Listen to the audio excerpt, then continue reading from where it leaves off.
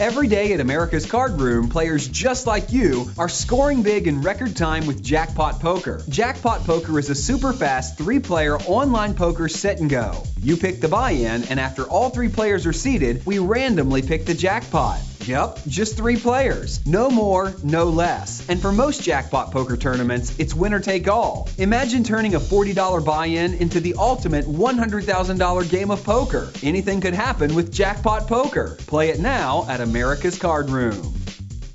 Okay, welcome to Ask Alex episode 90. 90? I can't believe I'm saying that. Anyway, sponsored by americascardroom.com.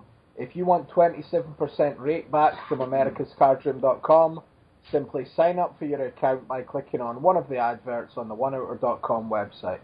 Follow us on Twitter at oneouter.com and join the Facebook group, facebook.com/group/oneouter. This episode and all other previous episodes are on oneouter.com website and via iTunes for free. If you want to send questions in for Alex on a future show, then the best way to do it is email questions@oneouter.com, or you can tweet them or Facebook them. Alex, how are you? Episode 90, that's crazy. I know it seems like every benchmark, like I'm sure I said it at 80 as well, or whatever, but we are approaching the 100, in 2.5 months. Right. No, I'm good, man. I'm happy to be on this show. It's great to... I always thought it'd be pretty fun to do a podcast, and then I decided why not go further and want to do a podcast and do none of the work, and then I found Barry Chalmers. So, we're all dreams do come true, kids. Well, I don't know who's doing the work actually, because I just read out questions. Yeah, exactly. It is pretty fair. Them and talk. It's like, I give you a hard time. Like, just sit there, Barry, and don't do anything. You'll still get half the money, right? But at the same time, I'm like, when I'm done, I'm done. It's like, yeah, all right, piss off, everybody. All right, I'm out. And then Barry's got to go and cut it, and then, again, he has to remove all the anti-Semitic slurs that I threw out there. And then, by the way, I always have to say this, otherwise I get angry emails. That is a joke. It's funny because it's so egregiously horrible, right? It could not actually occur. I love it when they do this. They do this when you do the Poker Stars stuff, right? They're like, okay, what are you going to say when we have you go on live? And I'm like, what are you talking about? I'm just going to talk about poker. It's like, yes, but what specifically are you going to say? It's like, I don't know. I'm going to talk about the tournament or whatever. And it's like, yes, but what specific? I'm going to say the N-word repeatedly. Yeah, I'm going to talk about Auschwitz. Yeah, exactly. What do you think? Actually, that's a bad example. I had an Auschwitz bar in one of my battles, which I just... No, but it was a good line because it was like he was gassed up means you're full of yourself. So I said he's gassed up like Auschwitz. I didn't say anything bad about anybody. Somebody had to claim that one, right? But I didn't. By the way, I mean, I don't know. I told that to I asked a few of my Jewish friends, does this cross the line? It's like, no, it's a good bar. And it's like, okay, cool, all right. That's usually my good barometer. And then, this one I have to bounce. My next battle coming up, I have an African-American gentleman, and I hate it when people, when white rappers will say anything about any opponent, and then they get to their first black opponent, and they just turn into, you're an awesome dude. And it's like, okay, dude, that's even more, offensive to me. You think he can't handle it? So, yeah, now I'm bouncing my ideas off of Carlos. And, yeah, if I offend him, I've gone too far. So if Carlos is not speaking to me when you've heard this, I've gone too far, just so y'all know. But, yeah, anyway, what's good, Barry? Yeah, Barry, we don't have as much to go on current events or whatever. You seen any good movies lately? You watching anything? What you been up to? That's kind of timeless. That's a good one to do when we're scheduling I'm trying to think if I must have watched some sort of movie recently, and I'm trying to think what it was, but nothing's jumping out at me just now.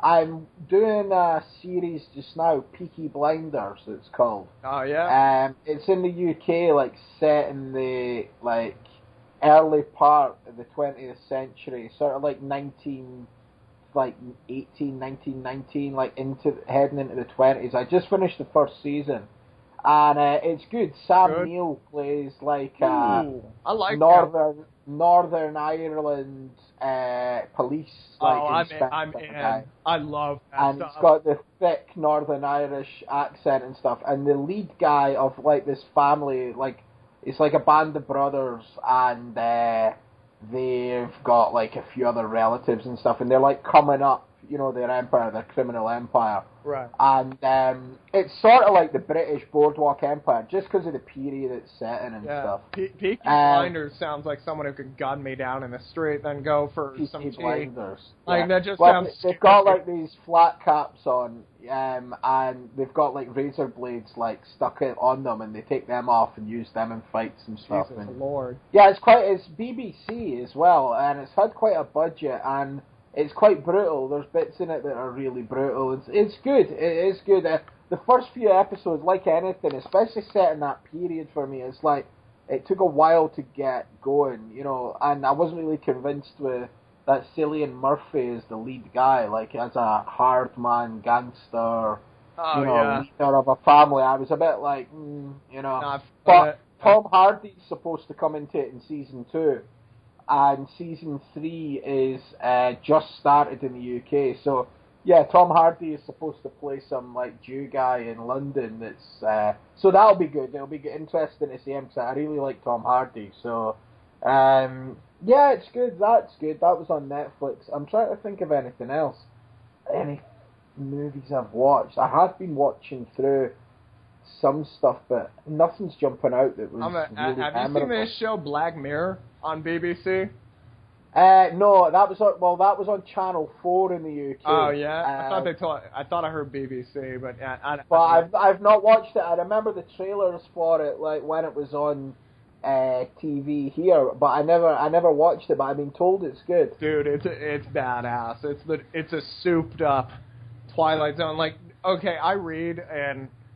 You know, my wife has her shows that she watches, right? And I'll read and I'll kind of like half pay attention, right? I never take my headphones off to watch what she's watching, and she watches some good shows, right? But like, she has obviously she has some shows that I don't understand. Like I don't get the whole vampire stuff or whatever, but like she has like good taste in a lot of shows, but like I'll never take off my headphones ever, even if I'm kind of like half paying attention, right? I'll be into my book. Black Mirror started, the first 2 minutes of the first episode, I was like, what the hell? And I was like, I like ripped my headphones off. I was like, go back. I want to see this from the beginning. It was like better than most of the movies I'd seen, right? And it's like, you know, it's like 55 minutes and it's done. And it's like, it's one concept, one show, right? It doesn't, because that's my biggest problem with TV is it just goes forever, right? And it's like, there's so much filler, right? And it like, when they don't know what to do or how to develop the character, you can tell they're like, okay, you can tell like before they start the season, they have like 10 episodes and they're like, this plot twist happens here, this plot twist happens here, this plot twist happens here. And then in between, they have no idea what to put, right? So it turns into a lot of conversations, tense conversations. Like, yeah, God, if I wanted drama, I'd get into a fight with my wife, right? You know what I mean? Like, I don't need this crap, right? Like, and then I don't get why people are so into drama. You know what I mean? I hate drama. It's so boring to me to like get into arguments with people and stuff like that. You know what I mean? And it's like that's all people like just drown on that when it comes to television. It's like, oh yeah, oh my God, they're getting into it again. Yeah, like Jersey Shore, they're fighting. A bunch of muscle heads are fighting, and it's like, oh, look at the Kardashians, they're so rich, but they're so pissed. Oh, these Real Housewives, they're never angry. Like, it's really weird too. Like if somebody's flipping through the channels, like when my mom comes here, she watches more of the like typical television, right? I'll just hang out with her and I'll be reading. I'll look up and I'm like, Mom, every time I've looked it up for the last 2.5 hours, it's just people arguing. That's all it is. No wonder that's all we do now in the States, right? But yeah, like Black Mirror is incredible. It's like ruined other like sci-fi movies for me, like Ex Machina. Did you ever see this movie? No. But I've seen the trailer again. No, it's super pretentious. It's awful. I thought it was a terrible movie, right? I did not think that movie was good at all. And it was like everybody just loved this movie. And I was like, this is essentially this would be one of the worst Black Mirror episodes. And it's like 2 hours long, right? 2 hours, 20 minutes or something. So I was just like, finish it up, right? And it's like, okay, I'm not going to like give away like spoilers or anything, but these people are supposed to be geniuses is essentially the premise at the beginning. And I hate it when somebody's supposed to be a genius and they just do dumbass thing after dumbass thing that a 5-year-old could have figured out, right? And you could just drive a 4x4 through the plot holes. And it's just, that drives me insane. But, like, yeah, I don't know.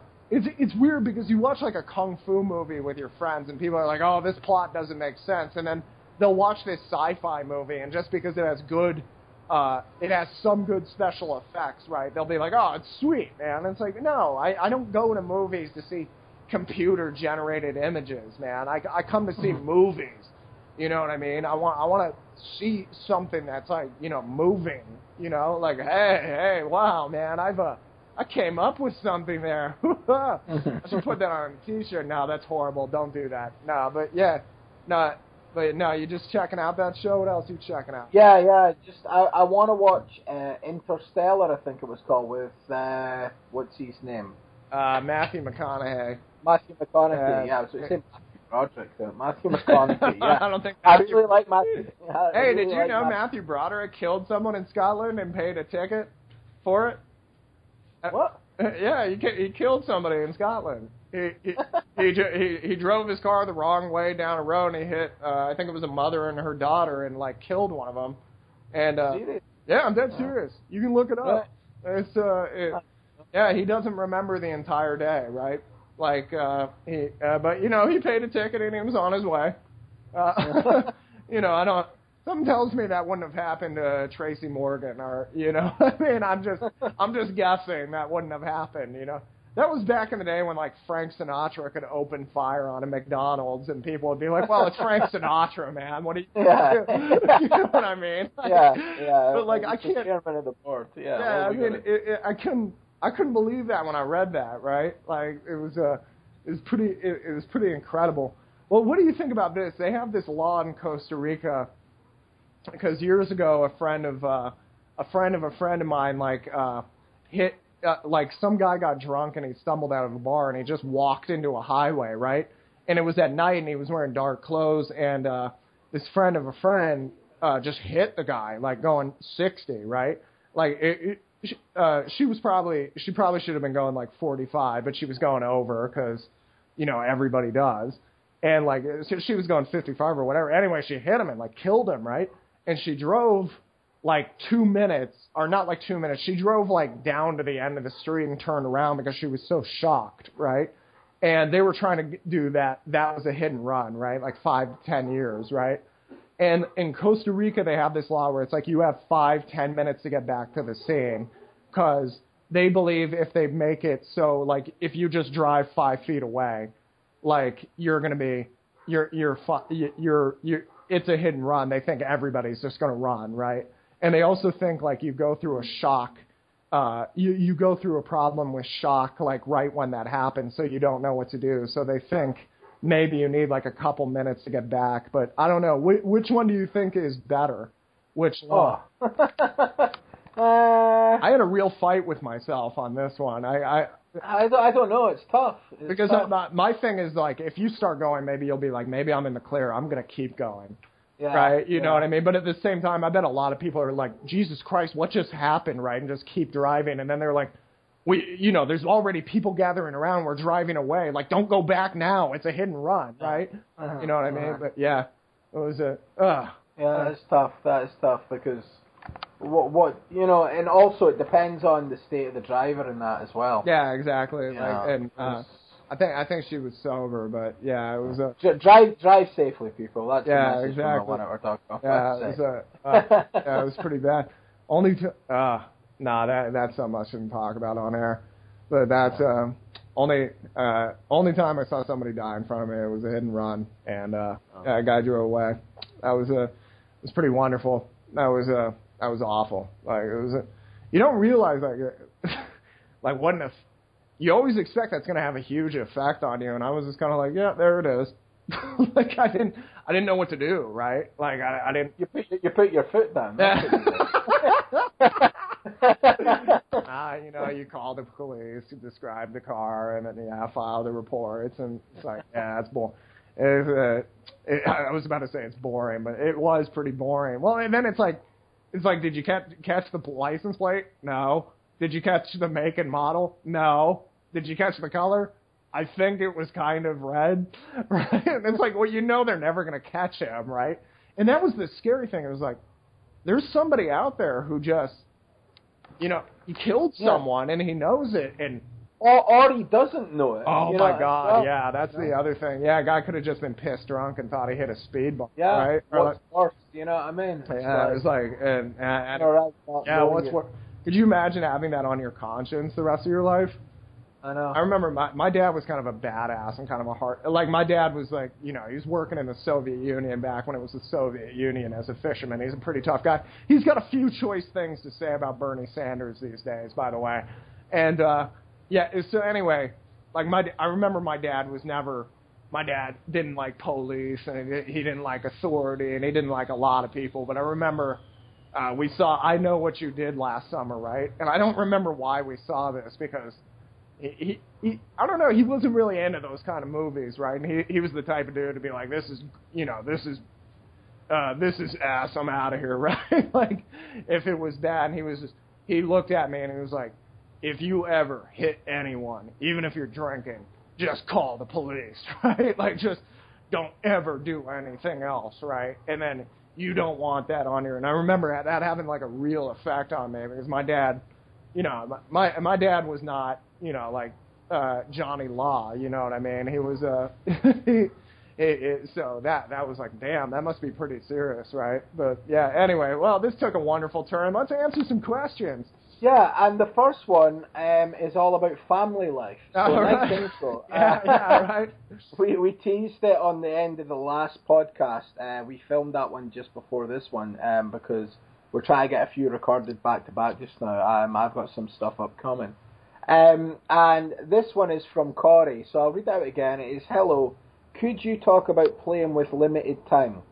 I take my poker seriously, but the day-to-day of family life makes it impossible for me to sit at a computer for more than an hour or two max.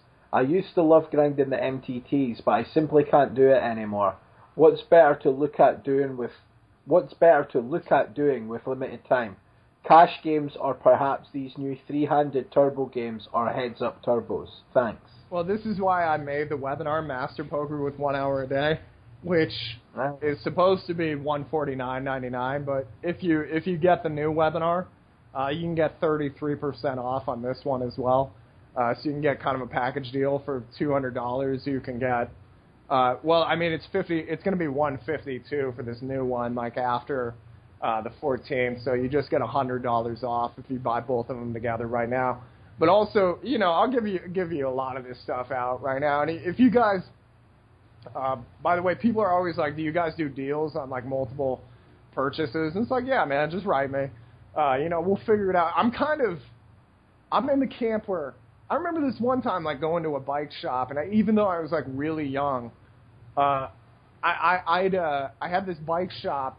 I had this bike, and I couldn't figure it out, but the brakes were locked up on it, right? And I lived off my bike. Like I couldn't. You needed a car or a bike in my part of the country, right? And like not having my bike working was really bad. I like couldn't do a lot of things, right?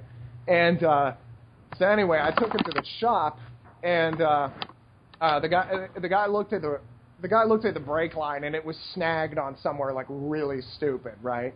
And like he literally like pulled it out, and it was done.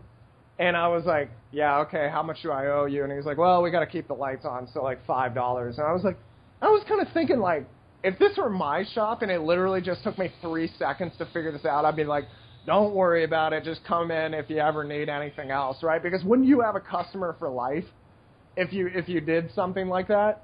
And it's like, I really that really stuck with me, that I didn't like giving that guy the $5, even though even back then I was a teenager, I had the $5. You know what I mean? I just was like, this just feels so slimy. $5 for a couple seconds of work. You know what I mean? And it was like, and then, so yeah, if you guys ever, if you guys want to hit me up, like, I'm not going to charge you for absolutely everything. And it's like, just, hit me up. We'll work something out. But yeah, Master Poker with 1 hour a day really focuses on that. Let me talk about some of the stuff that, we can, that's really easy to translate, like, really fast. You know what I mean? Not the stuff that took the entire webinar.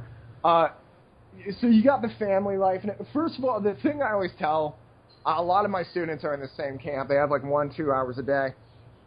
I always tell them, first of all, you're ahead of the game. You got a job. You got a family. Those are kind of, they did this test, and it's like, how do you get out of poverty? They were trying to figure out how people got out of poverty. It was really interesting. They found out get married, have kids, go to church, right? And I was like, what? Like, that makes no sense. Well, it makes a ton of sense when you figure out that if they're going to church all the time, if they have a problem, there's 100 people yelling at them. And this was like, they're going, well, I'm sure there's some churches they go to where nothing good happens, right? But a lot of these guys, like, had, they had no choice but to go to work and keep their crap together. And then eventually some good things started happening, right? And then if they were going to a church, that was essentially just a way. That was the only way they could find, like, they could really define a community, right? It could just be like, if you were Korean Americans and you had, like, a really deep community of people who knew how to do a lot of things and you could get discounts on a lot of things and offer your services, that was a huge help too, right? But a lot of guys that come into poker, they think, like, the family, oh my God, the family and the job, man, it's keeping me from it. No, that might make you really good. Because when you come into the game, I've learned things in 15 minutes that I did not figure out for 8 years, right? Well, how did I figure out those things in 15 minutes? I didn't have time to play a session that day. I had to learn. I just had like an hour before I got to my other job of like teaching or something like that, and I was working on something like that. So your real focus a lot of times is study. You do need to play as much as possible. A lot of times you can fit the study time in different parts of the day. A lot of times we have downtime at our jobs. When I was working in a kitchen, I would have I'd have my like 20-minute break or something, like by law I'd have to take. And, everybody else was just grab-assing and smoking cigarettes right out the back. I was reading Harrington on Hold'em, and everybody made fun of me, like, you think you're going to be a poker player and blah, blah, blah. And I was like, mark my words, I'm not going to be here in a couple of years, all right? I promise you that. And you really do have to kind of have that gumption. And a lot of people, they take the subway to work or something like that. And, they do this thing where they're like, I'm listening to a podcast. Like, obviously, if you're listening to the 1 hour podcast, you're getting a lot of information. Or you're listening to the Thinking Poker podcast, you're getting a lot. But there's a lot of, actually, I guess there's not as many, like, entertainment poker podcasts anymore. But, like, but a lot of times people do this thing where they're like, I'm learning, right? And they're like on their laptop, they're watching like EPT highlights, right? Which I think might actually be really damaging for your game, because a lot of time what a highlight is two people colossally effing up and it turning into a huge pot that nobody had any business playing. And if you think that's how to play poker, you're going to have another thing coming. And also, a lot of these don't show you like how often the person folds, you know what I mean? That was another reason I started putting my videos up on YouTube, is I wanted to show people, like, I fold a lot. You don't have to be, like, there used to be this thing, I could never get people to open up their game. Now I can't get people to tighten it, right? They think, like, they have to be a psychopath at all times. I'm like, no. If you know your beat, you fold, all right? This should be Poker 101, but it doesn't seem to be for a lot of people, right? And I fold a lot. A lot of times, I bet half the guy's chips on the river and he jams, and I have like third nuts, but he's only shoving first nuts or second nuts. And I see a lot of people call because, oh, God, I don't want to feel stupid if I fold. And I'm like, no, that's part of the game, right? And you want to check out, like, you want to make sure you get the most focused materials possible. So I, of course, recommend my webinars because I bust my ass to make them. anything that John Van Fleet puts out is incredible. Anything Matthew Jonda puts out is incredible. Anything Jonathan Little has a lot of really good materials. I'm not going to say everything is incredible because he's been doing it for so long. I'm sure some of the stuff has changed over time.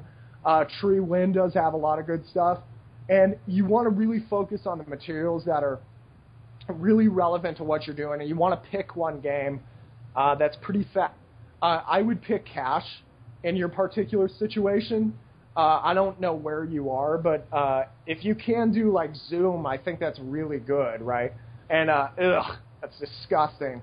You have to play on Stars, but like I couldn't come up with a creative name for it this time.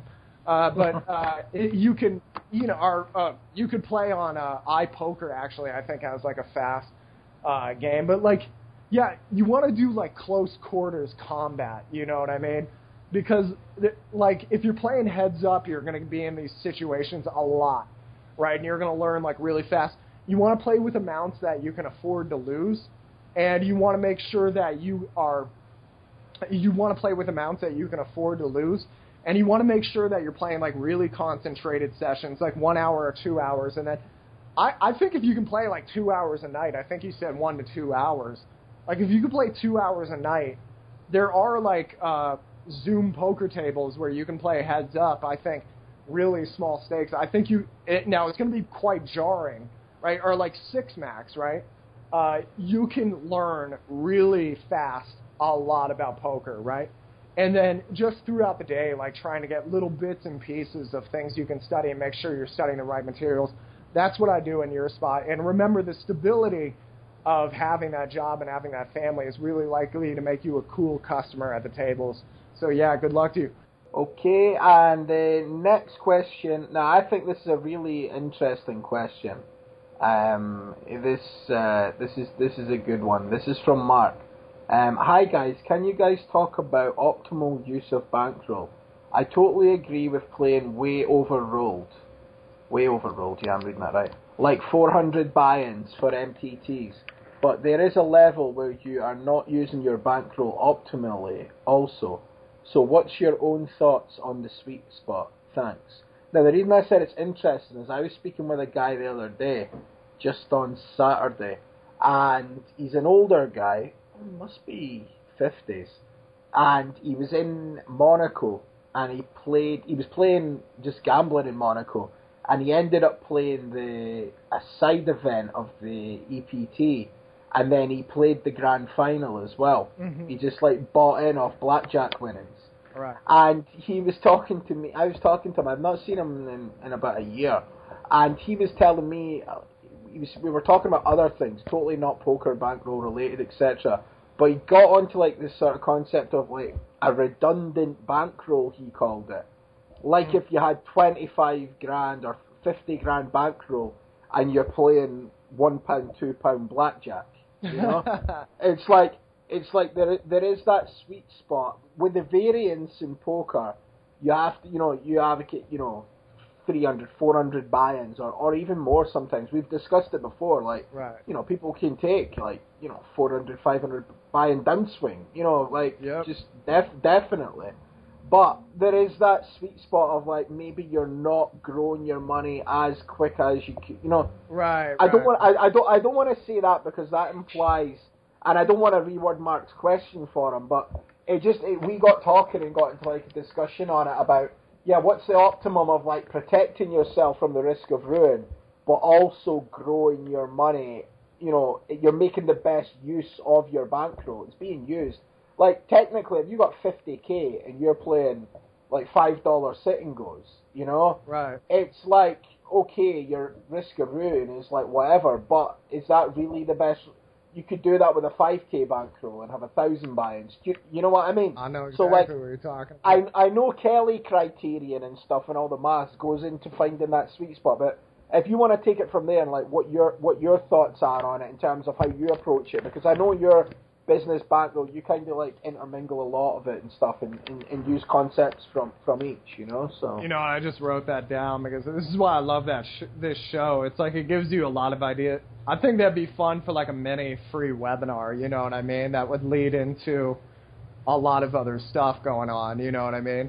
Like, just to show people, like, hey, you know, like, we know what we're doing here at Assassin Coaching. And, yeah, I mean, something, because that's something I don't hear discussed a lot, which is a lot of people do this, like, it was just a thing when I was, like, 19, you know, it was just well known. I was a huge net, right? That was just, everybody discussed, like, how much I hated spending money, how I would, I cussed somebody out one time, just because of how stupid they were with money, and then, like, I ended up, I had every right to, because it was somebody I had to help, right? And then, like, I just wasn't, I was considered pretty conservative, because, like, I would play, I remember back then when they were like, you got 40 buy-ins for a cash game, go ahead and buy in. I was like, if I have less than 100, I'm not playing. And they were like, what the hell is wrong with you? And it's like, well, we're starting, I didn't know this, but the risk of ruin went up as everybody else got better, right? And there is a stress component, right? Like, we can't express this with a number, but how stressed you are does play on your ROI, right? So you might think, okay, the Kelly criterion applied to poker, which actually I've written a book with a friend of mine where we're doing that, right? So be looking for that. He takes his sweet time on everything, because he's, you know, one of these, you know, he's a professional gambler and mathematician type, right? So, you know, they kind of get up in their head about how they have to do all these things, but that should be coming out soon. Well, you got your, like, you know, okay, this is how many buy-ins I need according to the risk of ruin, and this is my ROI. You don't realize if that ROI gets cut in half, your risk of ruin is just blown up, right? And a lot of people's ROI sinks more than half when they're in makeup or when they're doing terrible, right? Or when they're stressed about their money, right? I always thought it was a really good idea to retain my sanity and retain my ROI thusly by keeping the buy-ins deep. Now, the only time I veered away from that, I'll walk you guys through, like, how I viewed things, right? When I was younger, and it led to me making, like, out of the Seattle scene and, like, playing with hundreds of players, as I know, out of everybody in that kind of, like, self-made, like, home game scene, starting to play online, I think I was the one dude who made it out, and who became a professional player out of a lot of those guys wanted to be doing that. And if you ask them back in the day, like, who are the top 10 players in this, like, little league they were doing, I wouldn't have come close to that list. I might not have made the 50s, right? So I really do think my, like, bankroll management is what got me to the top of my particular, that sounded really arrogant, but okay, I'd put myself in the top 0.1 percentile, so I guess it's not. But they're, okay, this is how I started. When I was young, and I had $50 to my name, this is not a bankroll worthy of defending. All right, this bankroll means nothing. I can lose this $50, and I'll go back to work in security. I'll go back to where I wasn't working security at that time. I'll go back to working in this kitchen. I'll go back to whatever, right? And I'll go back to moving Persian carpets and get some money together, right? This $50 is not worth protecting. So I literally put it all down on one tournament, right? And when I was broke, I didn't have money to get home, right? Like, I figured, like, I could bum $1 off of one of my friends and take a bus, right? But, like, literally doing stuff like that.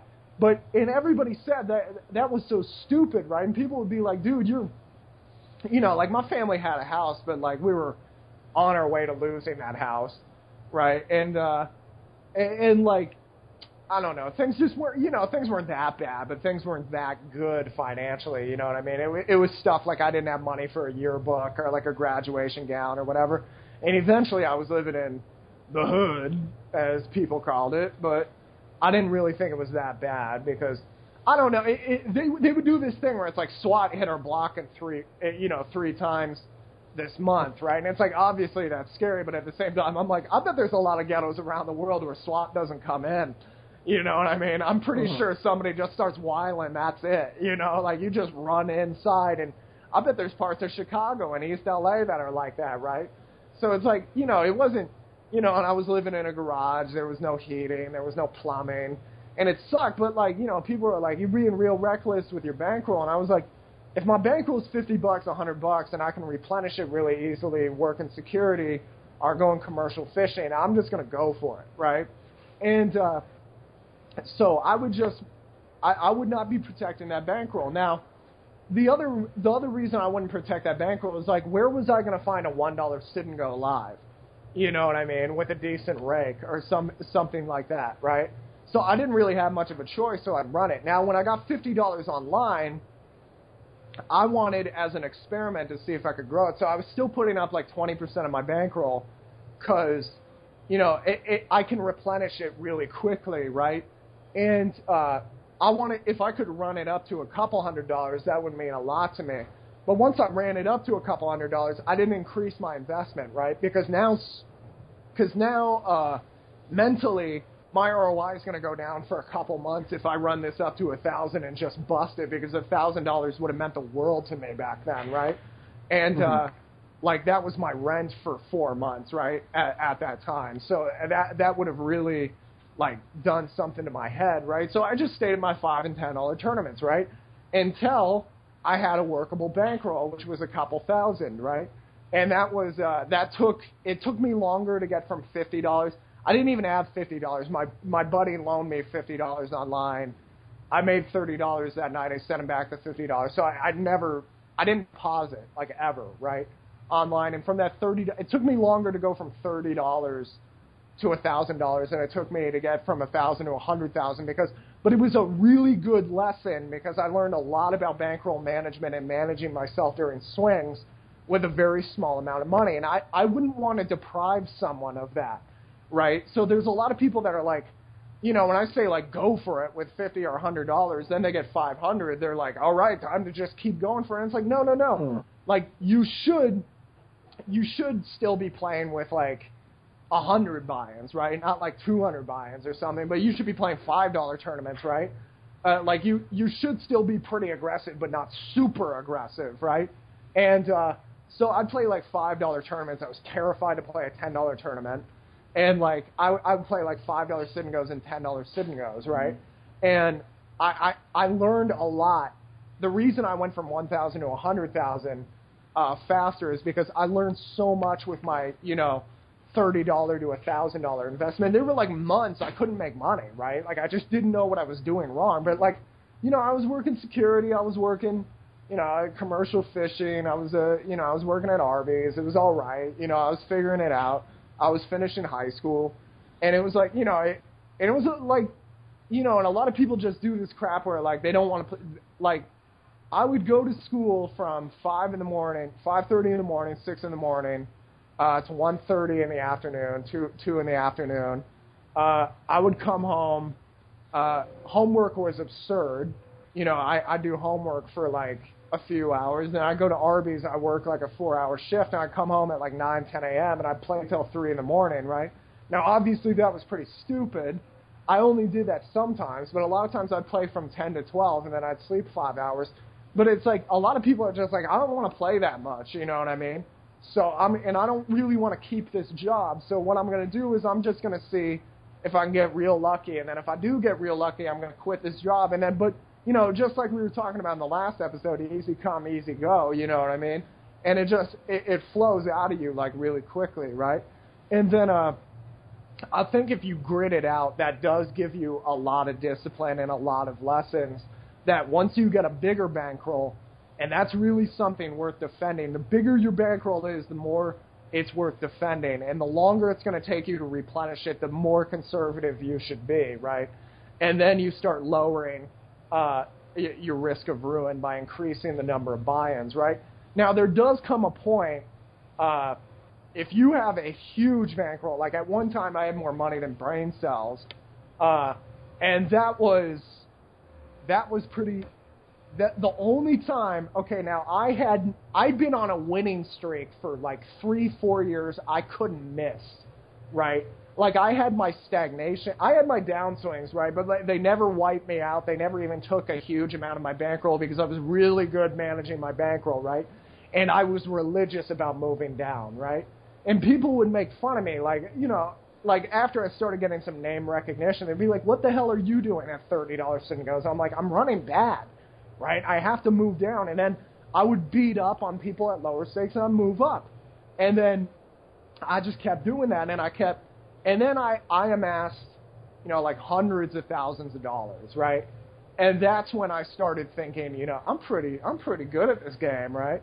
And, I'll back a buddy of mine. And by the way, every time you back a friend of yours, you just divided your bankroll in half, right? Because now you're supporting both of you. If half your bankroll cannot, you're supporting both of y'all. If half your bankroll isn't like double, by the way, you're fielding all the losses in 50% of the wins, right? Yeah, so you don't, like that 200, 300 buy-in rule like goes out the window. It's like, it's not even 600, 700 buy-ins. It's like 1,000 when you consider the risk of ruin and the real backer's cut when you actually put in the variance and everything on the back end, right? And that's stuff that's a little tougher to explain in a podcast format, but keep an eye out for that book, right? And like, you just back a few of your friends, like you think this is real fun. You didn't realize you just opened up your bankroll up to like incredible problems. And yeah, eventually I went broke. I learned a lot. Big bankroll. And by the way, that kind of bankroll can take years to build up again, and you might not ever do it again. You know what I mean? Because now your ROI is decreased because you're depressed, right? I built it up again in a year, and then, the wonderful people at the DOJ took it. And then, and then I was in a wonderful mood for about a few weeks. And then, that was so crazy. I'd gone bust. I'd lost everything. I'd moved into this mountain home. I'd gone sober. I picked myself up. Actually, I didn't get sober at that time. Nope, that's a lie. But, like, I wasn't doing any drugs or anything, but I was drinking because, socially that's accepted when really, like, drinking was a lot worse than a lot of the stuff I was doing, right? And then, I final table the F-tops, get 140K. Next day it's gone. So it's like, that felt great. I got one outed for like 100,000 at that final table. Next day the other 140 is taken. It's like, I just lost $250,000 in a day. Wow, that's a great day. Woo! I wish that is sick, isn't it? I was kind of thinking, I wish I didn't wake up today, right? And then eventually, well, the dumbest thing is I had a lot of projects going, and I was, like, feeding it with money from poker, right? So I borrowed a bunch of money against my full tilt cash out, and then it finally came, and I didn't get a whole lot of it. And then, the tax man came and was like, hey, you owe us late fees because you didn't pay us this win. And I was like, how was I going to pay you? You had the money. You held on to it for 3 years. You threw it back to me, and then you said you owe us more on that. Anyway. But, here's the thing. Like, optimal to me, like, let's say you got kids. You gotta, you know what I mean? You got kids. You taking care of your wife's a stay-at-home mom. Blah blah blah. Right? You got a lot of bills, right? Or you got people who depend on you, right?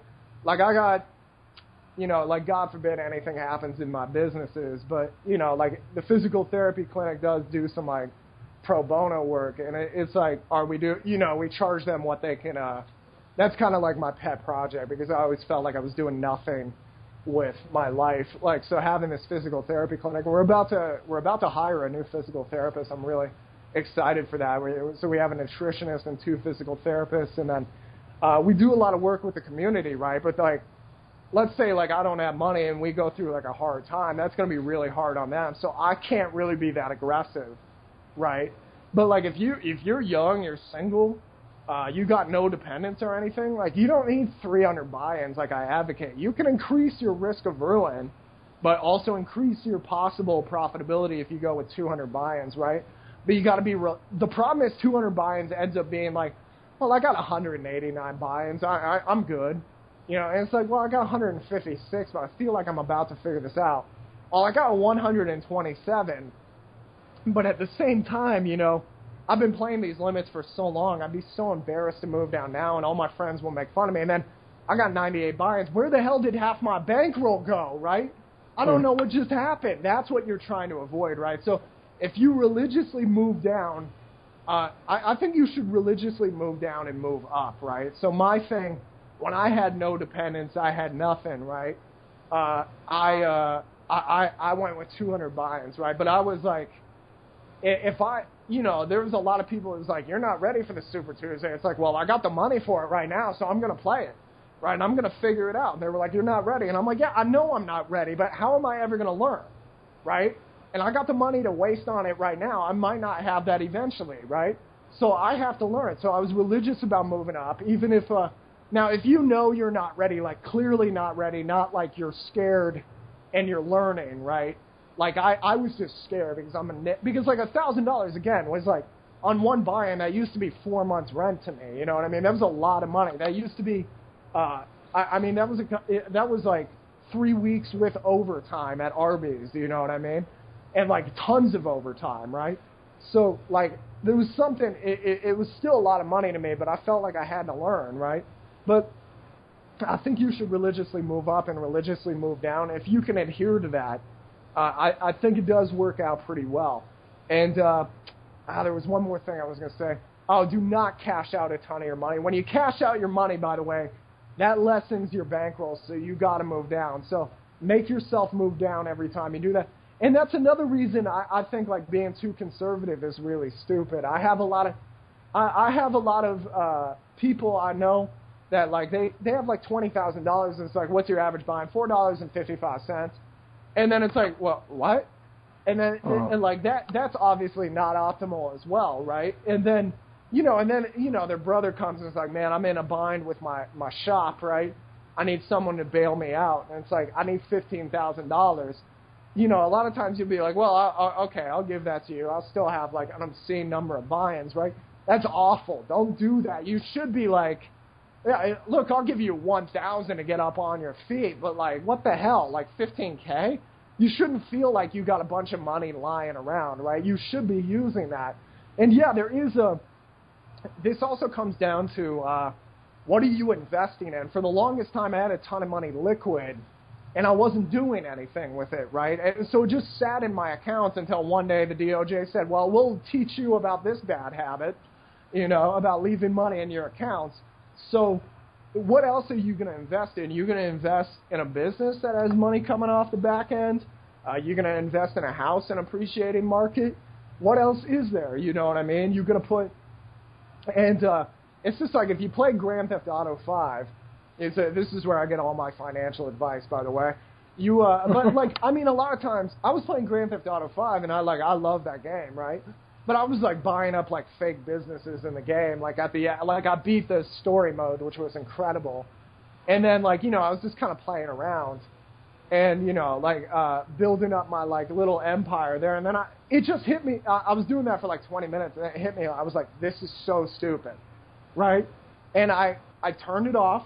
I haven't played the game since then. I was obsessed with it for a few weeks playing it. And now I'm bored. I turned it off, haven't played it again. And that was because it was like, dude, I could be buying out places right now. I could be putting my friends on, right? So I wrote down, like, what are my ideas? And it's like, well, my wife's a physical therapist, and she knows a lot of people in the industry. So I should, I got this clinic outside in my house right now, but it's not big enough. I need a bigger place, right? I have a friend. He's a producer. He's a great producer. He's an incredible sound designer. He doesn't have his own studio. We could get a lot of people in if we got the same place. Found a property that you could host both businesses in. Boom. The next one I want to do is I have a friend who is one of the higher ups at like the best like coffee company here, right? And like runs a lot of their like cafes, but isn't really happy with her deal. So the next thing I want to do is open up a cafe and like have like. And the cool thing is when you open up businesses, it gets to be your own like little world. You know what I mean? It's like I always wanted. So like in my recording studio, I always hated going to studios and there was no Wi-Fi. So I put the Wi-Fi in there, and I always hated when you're out in the waiting room and there was nothing to do, right? So we put a PlayStation 3 in there and a TV, right? And like you get to make your own little world, right? And it's really fun. So like yeah, with the cafe, I want to have like a loaning library, you know what I mean? And like, I mean, you think about it, the expense really isn't that much. You just go to a used bookstore here, and like foreigners leave books all the time, right? Spend like what, $200? You clean them out. You have like $100. Like they're gonna be like, no, I'm not gonna give you these 100 books for $200. They don't want to sit there and sell it.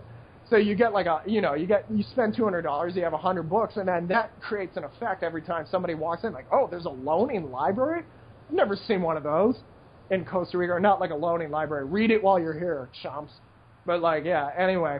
And I think that, there's a lot of things I wanted to do, and it's like, yeah, I mean, that's another way of making your money work, you know what I mean? So you got money coming off the back end, you got money coming in each month, you know what I mean? And then that's a lot better than just having 70,000 sitting around, you know what I mean, doing nothing and actually depreciating as it goes in. So, yeah, I mean, that's a big deal that I think, and that's kind of the fun thing about in Costa Rica. It's like, literally, this is how I got my business permit.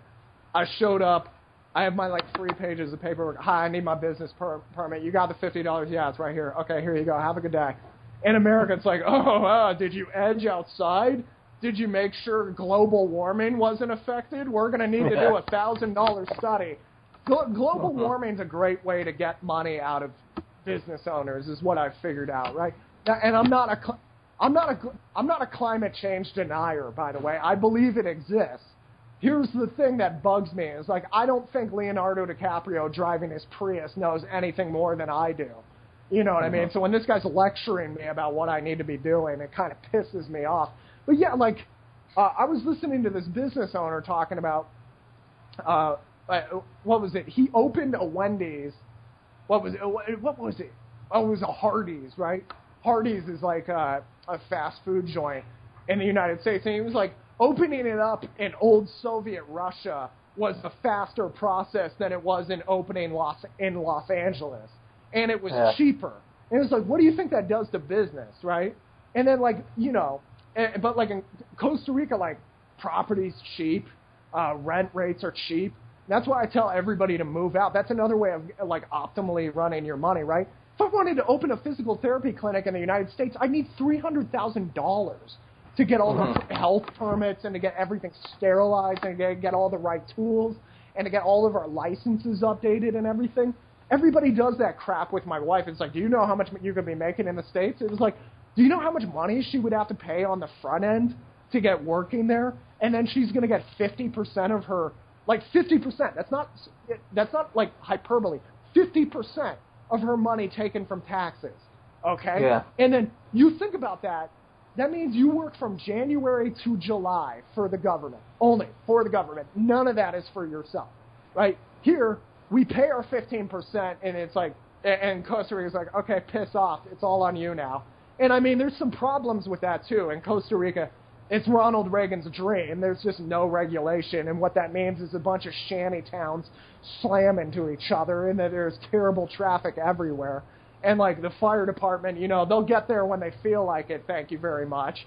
And, but at the same time, you're opening up businesses. It's a lot easier here, you know what I mean? And then,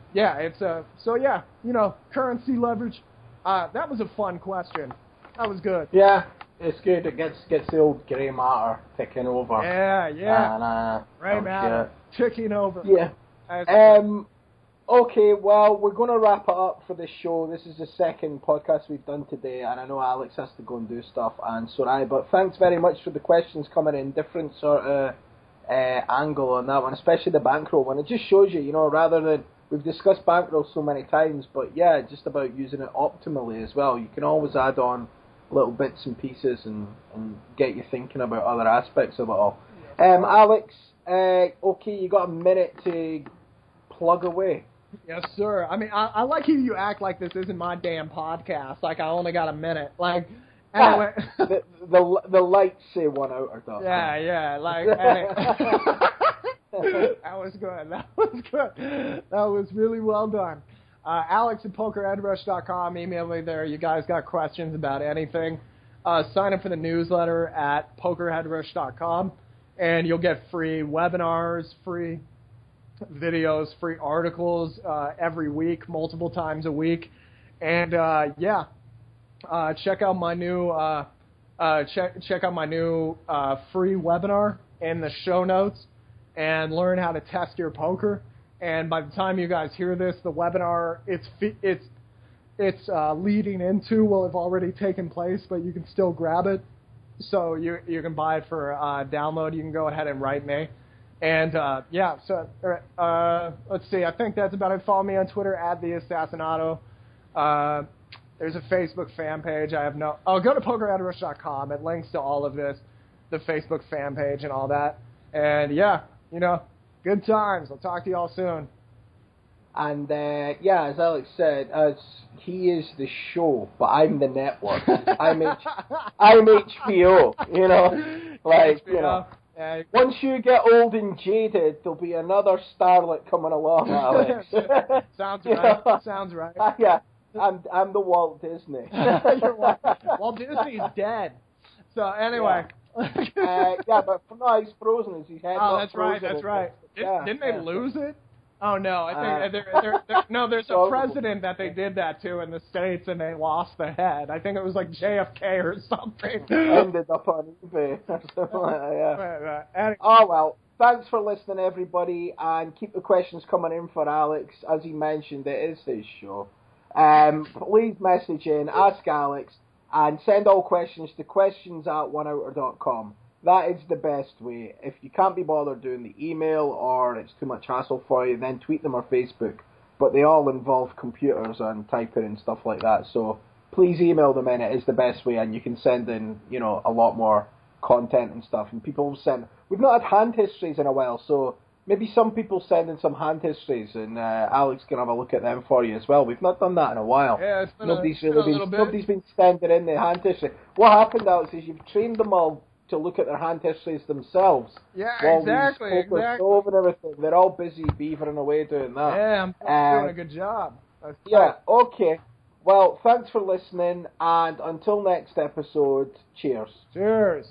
Every day at America's Card Room, players just like you are scoring big in record time with Jackpot Poker. Jackpot Poker is a super fast 3-player online poker set and go. You pick the buy-in, and after all 3 players are seated, we randomly pick the jackpot. Yep, just 3 players. No more, no less. And for most Jackpot Poker tournaments, it's winner take all. Imagine turning a $40 buy-in into the ultimate $100,000 game of poker. Anything could happen with Jackpot Poker. Play it now at America's Card Room.